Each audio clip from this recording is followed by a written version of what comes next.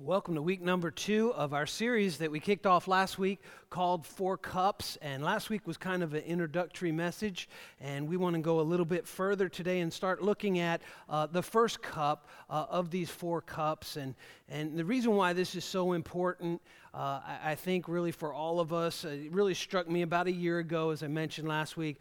We heard Pastor Chris Hodges, who wrote this book called Four Cups, speak about it the day it was released. My wife Susie and I were at a conference, and he actually gave a copy to every single person there. I think there was 10, 12,000 pastors there, and then spoke on it, and I was like, my goodness, it's just, I've heard a lot through the scripture and all that, but I never knew this before, and it just really put its hooks in me. And we're a part, that was an ARC conference, Association of Related Churches, and Chris Hodges is one of the founding members of that. And as a result of that, and we're in ARC as well as a church, that he made all these materials available for free to do this series in ARC churches. And so we're really excited about it. Because you know what? As we walk through this journey of life, we all have like a thirst for something. It seems like the longer you live, you just realize that a thirst that there's got to be something more. And the fact about the matter is there is something more. There are 4 main promises that God made to his people thousands and thousands, almost 3,500 years ago is the first time that we see these promises. And we thirst for peace, we thirst for fulfillment, we thirst for purpose. And these 4 core promises that we're looking at over the next few weeks in this series are all about God's promising, that's what I want to do in your life. And it's something that he did thousands of years ago in people's lives, and he wants to continue to do it in your life and in my life today. So let's go back, just do a little quick review. Let's go back in Exodus chapter 6 where we were last week, and it really gives the 4 core promises. We're going to look at the cup of sanctification today, but it gives the 4 core promises of that God gives us in Exodus chapter 6, verses 6 through 7. And here it is. In the Passover, this is the Passover celebration that God institutes, and really, Jewish people still celebrate the Passover, and the Passover consists of, among other things, there are really 4 toasts. Four cups, 4 toasts that they toast. They go over these promises that God made, and they toast a cup of wine with each one of these. And this is what it says, Exodus 6, verses 6 through 7. Therefore, say to the Israelites, I am the Lord, and I will bring you out. That's the first promise. From under the yoke of the Egyptians. They were slaves in Egypt to the Egyptians. Then it says, I will free you from being slaves to them. That's the second promise. I'll bring you out. I will free you, and then I will redeem you with an outstretched arm and with mighty acts of judgment. That's the third promise, or the third cup, the third toast right there. And then it goes on and says, I will take you as my own people. That's promise number 4 right there. And I will be your God. Then you will know that I am the Lord your God who brought you out from under the yoke of the Egyptians. And so there's these 4 promises. Obviously, the Bible's full of all kinds of other promises, but these are the 4 big ones. And so that's why it's important for us to not only understand them, but we've been working pretty hard behind the scenes here at Valley Christian Church for almost a year now, and we're really reorienting all the ministries of the church, everything that we do around these 4 promises, around these 4 cups. Because if we can do these 4 things effectively, we will hit everything that God ever wants to do in any church, anywhere. And so this is so important. And so let's look at them kind of summarized here, the 4 different cups. First is the cup of sanctification. And what does that mean? It's salvation. That God says, I want to save you and forgive you of your sins. The cup of deliverance. Now, don't get hung up on that word, deliverance there. You know, sometimes people get really spooked about that. They think about some girl with her head spinning around 360 degrees, or, you know, some hillbilly, something like that. Don't get hung up on deliverance. What is deliverance? It means freedom. It means just bringing freedom into our lives in any area of bondage, anything at all. And then the cup of redemption. What does that mean? That means restoration. That means that God wants to show us the original intent of our lives. why we're alive on planet Earth. By virtue of the fact that you're alive today, that your heart's beating, that your blood is pumping, God has got a plan for your life. God's got a purpose, and he wants to show us that plan and redeem us back to that original purpose, unique purpose for each and every one of us. I've heard it said this way before: the two greatest days of your life, are the day that you're born and then the day that you discover why. Two greatest days of your life: the day that you're born and the day that you discover why. You know, it kind of reminds me, actually, just a little side note. I'd like to encourage the whole church family, just ask you and beg you and plead with you to be praying for me. This is a really, really big week that we're coming into for the Williamsons, and really the whole church staff, almost all the staff is going to be traveling to Atlanta on Sunday for a conference there for Acts Global Network. And on Tuesday night, I'm very humbled. They're actually, Tuesday night, are going to be putting me in as the president of that network. And I'm really humbled by that. It's really, the position is a bishop over bishops, and it represents somewhere between 500 and 700 churches. And I've been given that opportunity in the past, and I've turned it down 3 times because it would have meant resigning the church here and to move to Georgia in order to do that. But once again, the offer was given to me, and they said, we think you can do it right there in New York and continue to pastor the church. And Susie and I felt like we'll do it then. So that's Tuesday night. It's a big, big night. All I ever wanted to be was a youth pastor till I was really old, like 50 or something like that. And still got 3 more years. Maybe I'll still get to be a youth pastor. Who knows?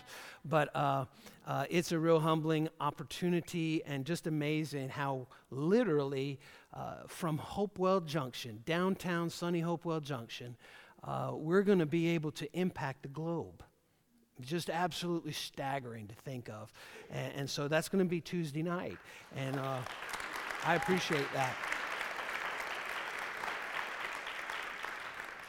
I appreciate that, and I am humbled, and I'm very overwhelmed as well. So I really appreciate your prayers. You know, there's that saying, every new level is a new devil, and I'm not looking forward to meeting this one. So anyway, but I'm beginning to discover, I believe, another step of why I'm alive. And God wants each and every one of us to discover that. And that's one of the biggest, the greatest days of our lives, when we're born and when we discover the reason why. That's the third cup. We're going to be talking about that in just a few weeks. And I am so pumped about this in particular, about some tools that we have available to us at Valley Christian Church that are going to help every single person in our church family discover why they were born. That's a big carrot I'm dangling in front of you, just teasing you right there. Then the cup of praise, that's fulfillment. That's fulfillment. That there's nothing more fulfilling in life than when we're a part of a team that's making a difference. That you know who's next to you on the left, you know who's next to you on the right, and you know we're all in this together. Now let's go get it. And so these are the 4 cups here. These are the 4 promises. These are the 4 things that God wants to do in every single human being's life. And so tonight specifically, we want to begin to look at this first cup, and that's the cup of sanctification or salvation. And what it says literally is, in that first promise, that it says God is going to take us out from under the yoke. He says, I'm going to bring you out from under the yoke of the Egyptians. What does that mean, under the yoke? I know we don't use that yoke word very often anymore. What does that mean? The yoke means the thing that's keeping you down. It's the thing that is captivating you. It's the controlling issue in your life. And God says, I want to take you out. I want to bring you out from underneath that yoke. What is it for us? It's the power of sin in our lives.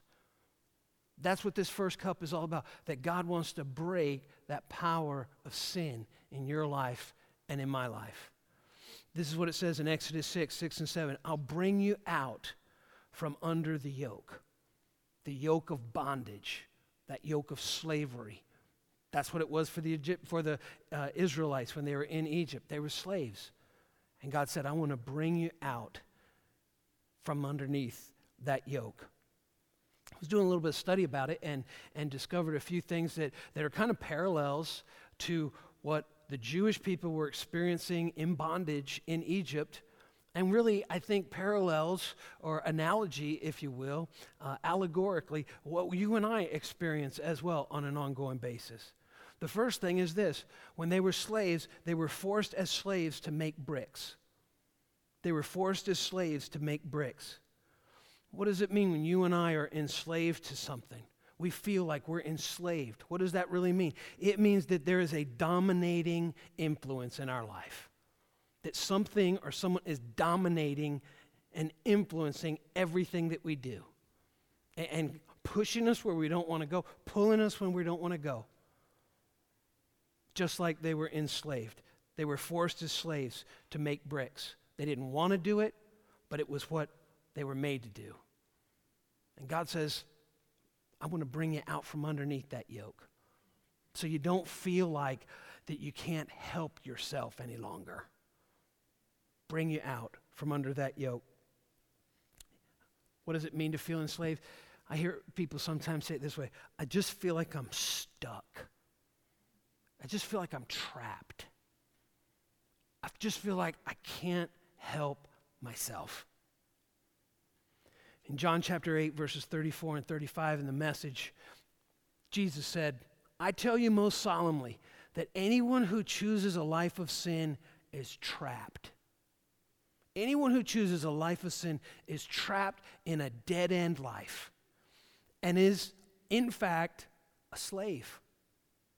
We are slaves to sin. We're born slaves to sin.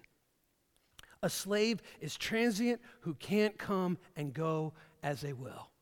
What I want to do, I don't do. What I don't want to do, I find myself doing. I'm a slave to sin. And Jesus said this is exactly what happens. When we choose a life of sin, we're trapped. And it's a dead-end kind of life. And so the first thing is they were forced to do something that they didn't want to do, and that is to make bricks. The second thing that happened while they were in Egypt was the murder of babies. The murder of babies. We know the story about Moses. Many of us do, right? That there was this prophecy that a deliverer was going to come to the Hebrew people. And so Pharaoh said, kill all the babies. Kill all the babies. This isn't a political statement that I'm making here tonight. But what does babies represent? You know what happens when a mom and dad hold that baby the first time? All of a sudden, you start thinking about the future. This child's going to do this. This child's going to do that. The plans, the hope, the future. The enemy wants to murder our hope. Murder our dreams. Just as sure as in Egypt, the Egyptians killed the Hebrew babies. It's the same thing. When we're slaves. And God says, I want to bring you hope. I want to put my dreams in your heart that are so much greater than anything you've ever thought before. What happens when our dreams, our babies are murdered? You feel empty. You feel empty inside. You just can't even see past tomorrow. Forget about next week. Forget about next month, next year.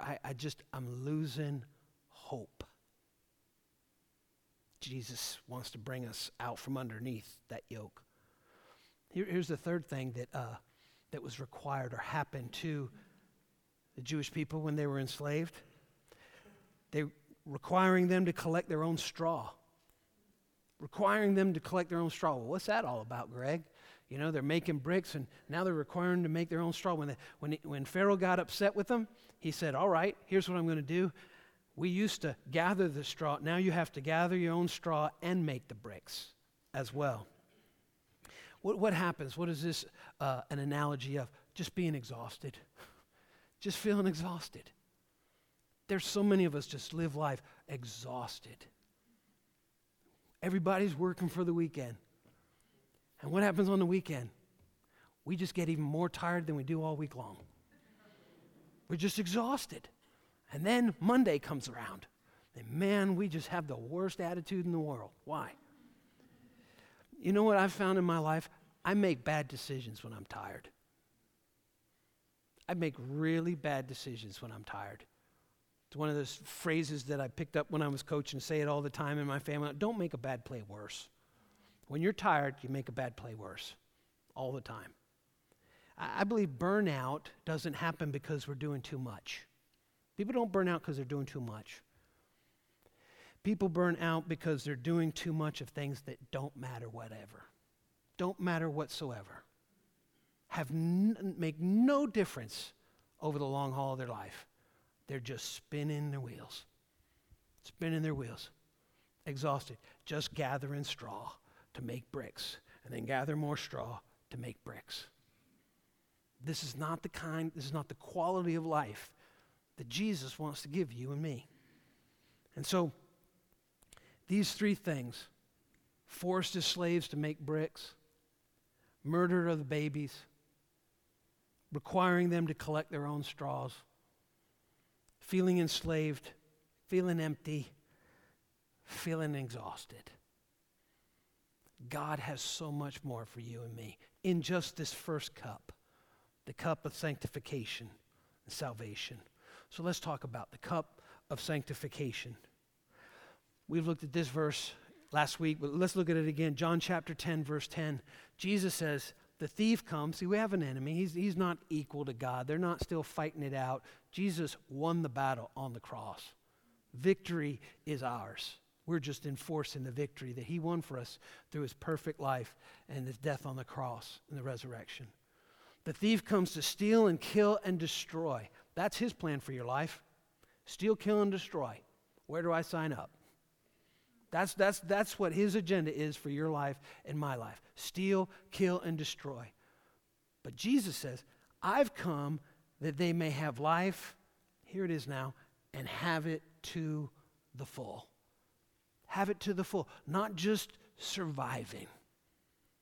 Not just trying to squeeze out another day. But to have it to the full. One translation of this verse says abundantly. To have life abundantly. Has everything to do with the cup of sanctification, the cup of salvation. 1 Peter chapter 1, verses 3 and 4 in the Message, I love how it puts it. It says, what a God we have, and how fortunate we are to have him.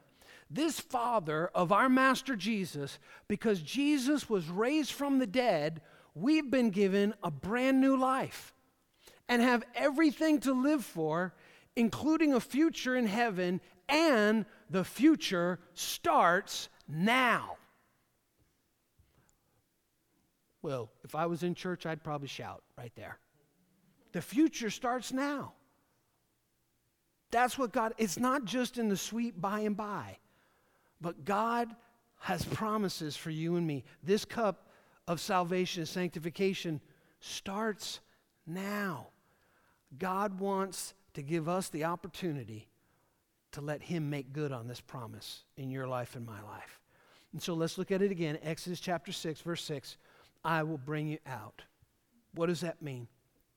I'll bring you out. Maybe we're here and we're exhausted. We're unfulfilled. Feel empty. Dreams have died. And we're asking ourselves the question, how did we get here? How did this happen to me? You know, when I was 10 years ago, 20 years ago, when I was thinking about this time in my life, I never thought it'd end up like this. This wasn't what I saw happening. I didn't think my life would be like this. How did we get here? Well, there's all kinds of different reasons. It's really important, though, I think, for us to stop and recognize, where are we today? Some of us disappointed, heartbroken, frustrated, unfulfilled because someone or something let us down, someone we were counting on, someone we were looking up to. Maybe you're here and you even tried the church thing. You're like, it didn't work. I don't know what else to do. Been there, done that, and I don't know. It's just leaving you unfulfilled. Maybe it's not someone or something let you down. Maybe you've just drifted. You ever been at the beach and you're out there in the water just playing, and you run straight into the water from where you drop your stuff, your towel and all, and you're out there playing and all that, and then maybe your friend or someone's on the beach with all your stuff. Next thing you know, you look up and they're not there anymore. And you realize they're way down the beach. I didn't know sand moved. Sand doesn't move. You moved. That's drifting. Nobody ever wakes up one morning like, you know what? I'm just going to drift for the next 10 years away from God. It's just other stuff seem more important. Other things begin to grab our attention. And then we wake up one day. Where's God? I feel so distant from him. Where did he go? He's still on the beach. We've drifted away. Maybe we made a bad decision.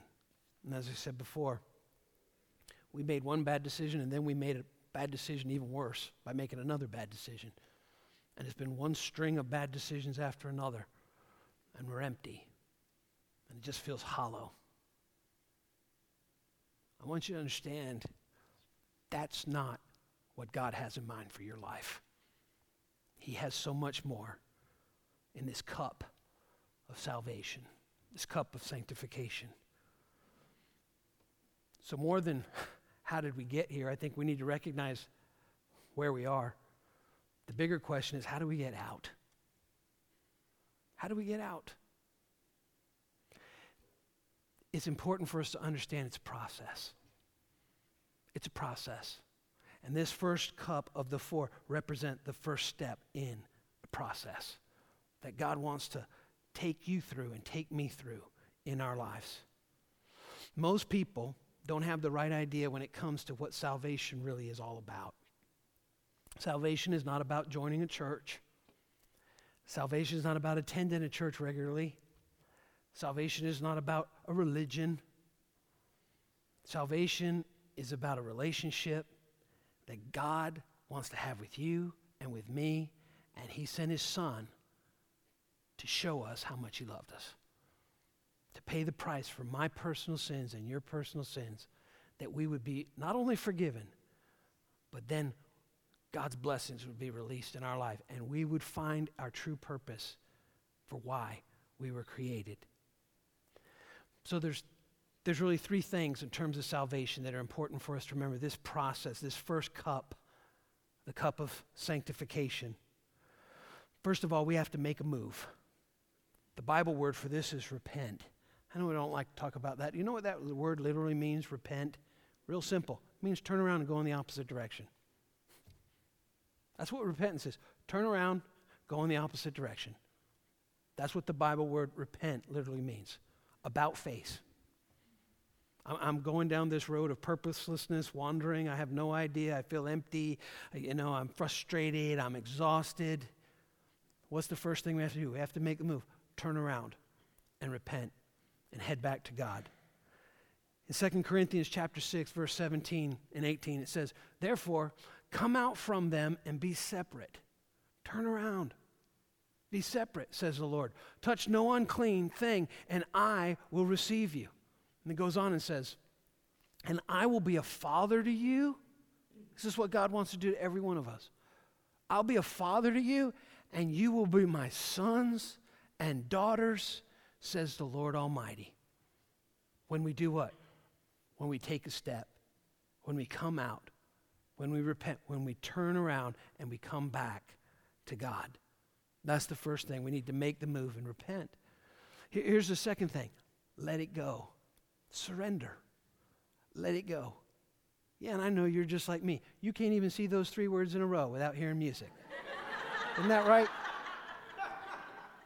I'm just, like, you just line up those 3 words in a row like that, and all of a sudden, I know. We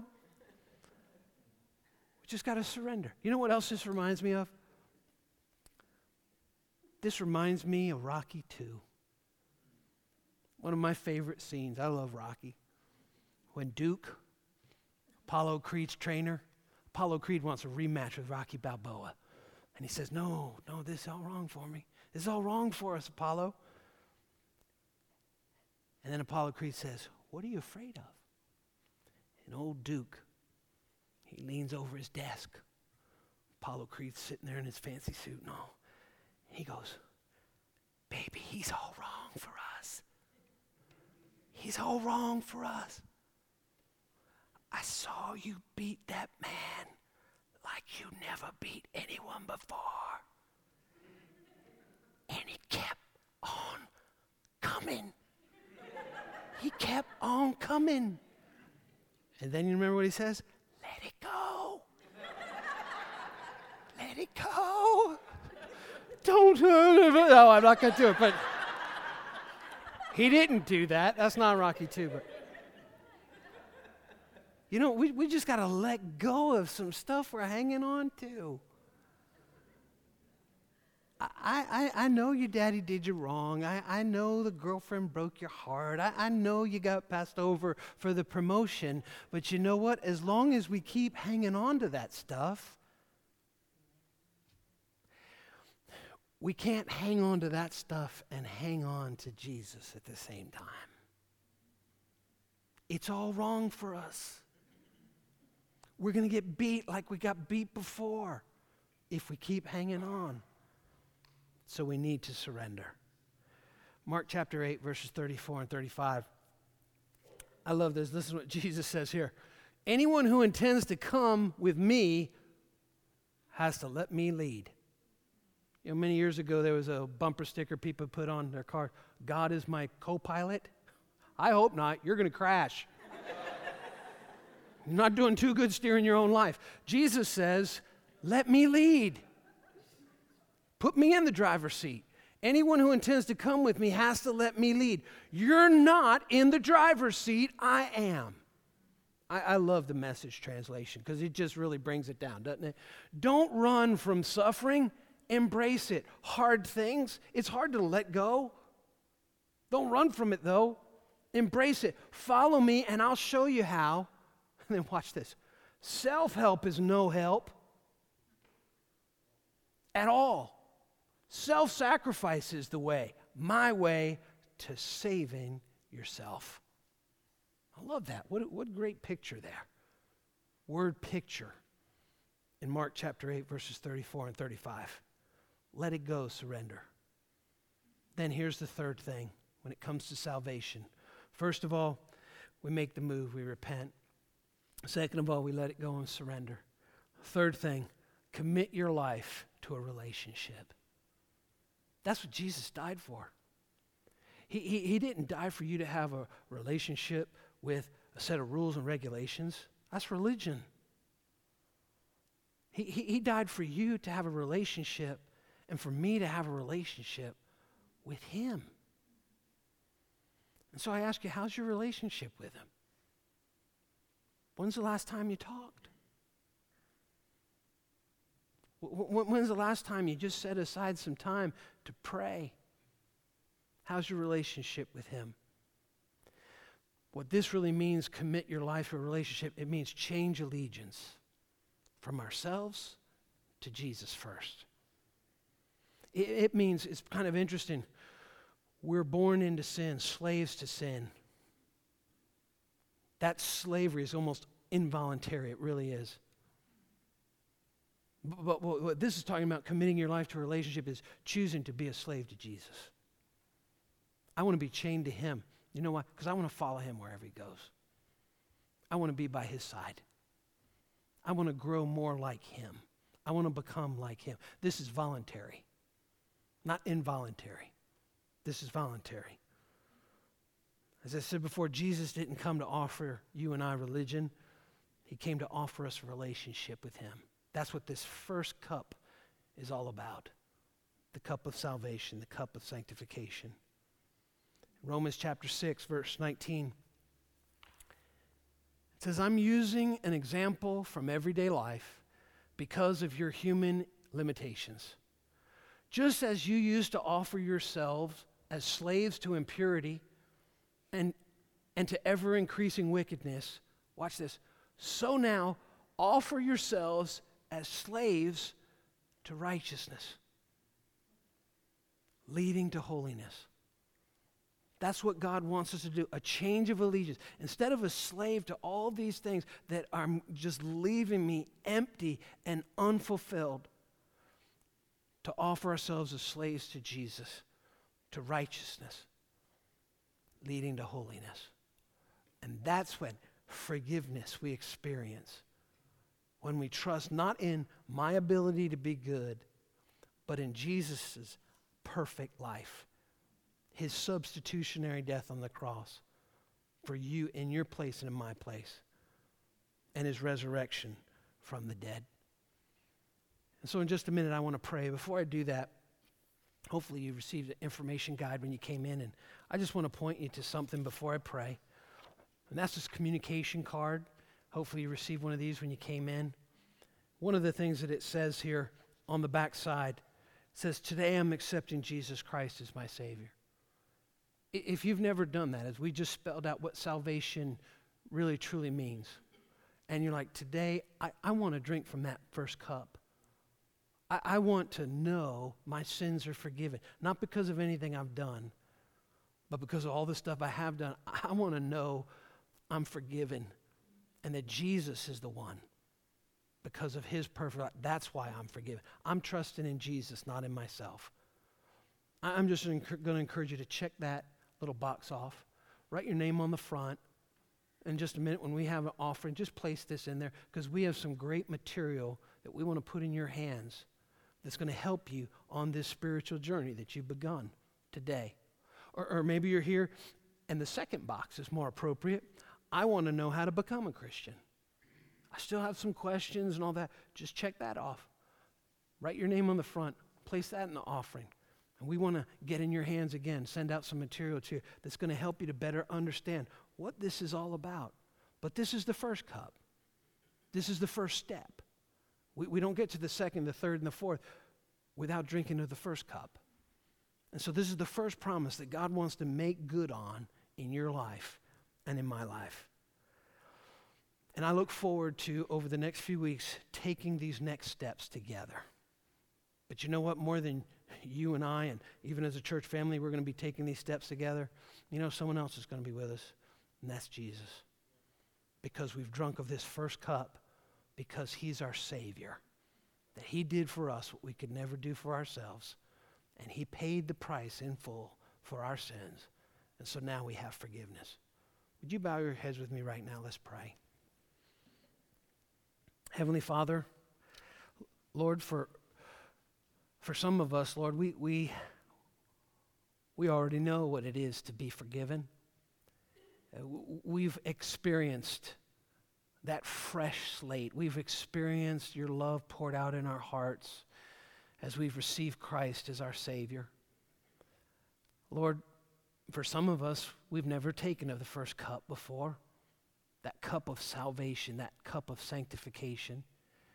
And Father, as we begin this journey over the next few weeks, looking at these 4 cups, Lord, we just ask right now that for anyone who'd be here that has not taken that cup, the cup of salvation, that today would be the day of salvation, that we would trust Jesus Christ and what he accomplished for us on the cross, and not our own good works.